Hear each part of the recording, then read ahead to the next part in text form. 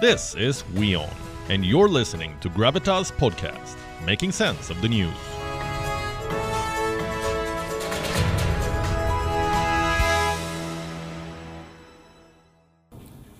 And if you want answers from Beijing, just watch our show. As we keep saying, for a country that has banned us, China watches a lot of WION.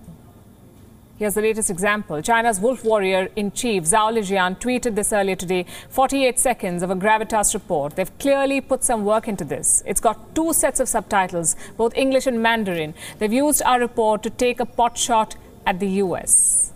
Here's what the tweet says, verbatim from the report. The US always thinks it is destined to lead the world, to bring its value and system everywhere around the world. But when leadership is imposed, it is actually autocracy.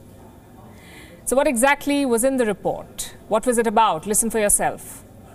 Every year, the United States releases a human rights report.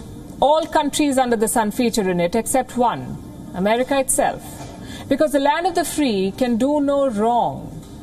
The report is an exercise in self-importance, a reaffirmation of America's position as a global policeman. But who exactly left them in charge? No one. The US thinks it is destined to lead the world, but when leadership is imposed, it is called an autocracy.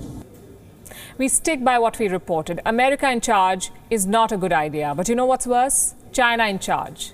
And this tweet is a clear example why. The Chinese embassy keeps targeting us over a Taiwan reportage.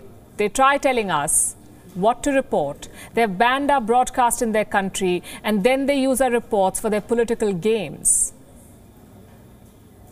So here's what we'll say. We're not holding our breath for them to share our reports on the Wuhan virus or the genocide games or Peng Shuai or Xinjiang.